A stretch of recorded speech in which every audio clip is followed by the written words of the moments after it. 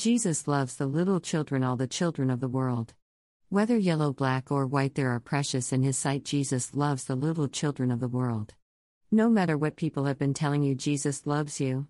You don't have to be a different person in order for Him to love you. All you have to do is turn your back on your old ways and confess your sins to Him. Live a new life. Let Him know that you believe that He died on the cross for mankind and rose from the grave 3 days later. Romans 10 will tell you exactly what you need to know. Accept Jesus now. No one can love you the way that He can.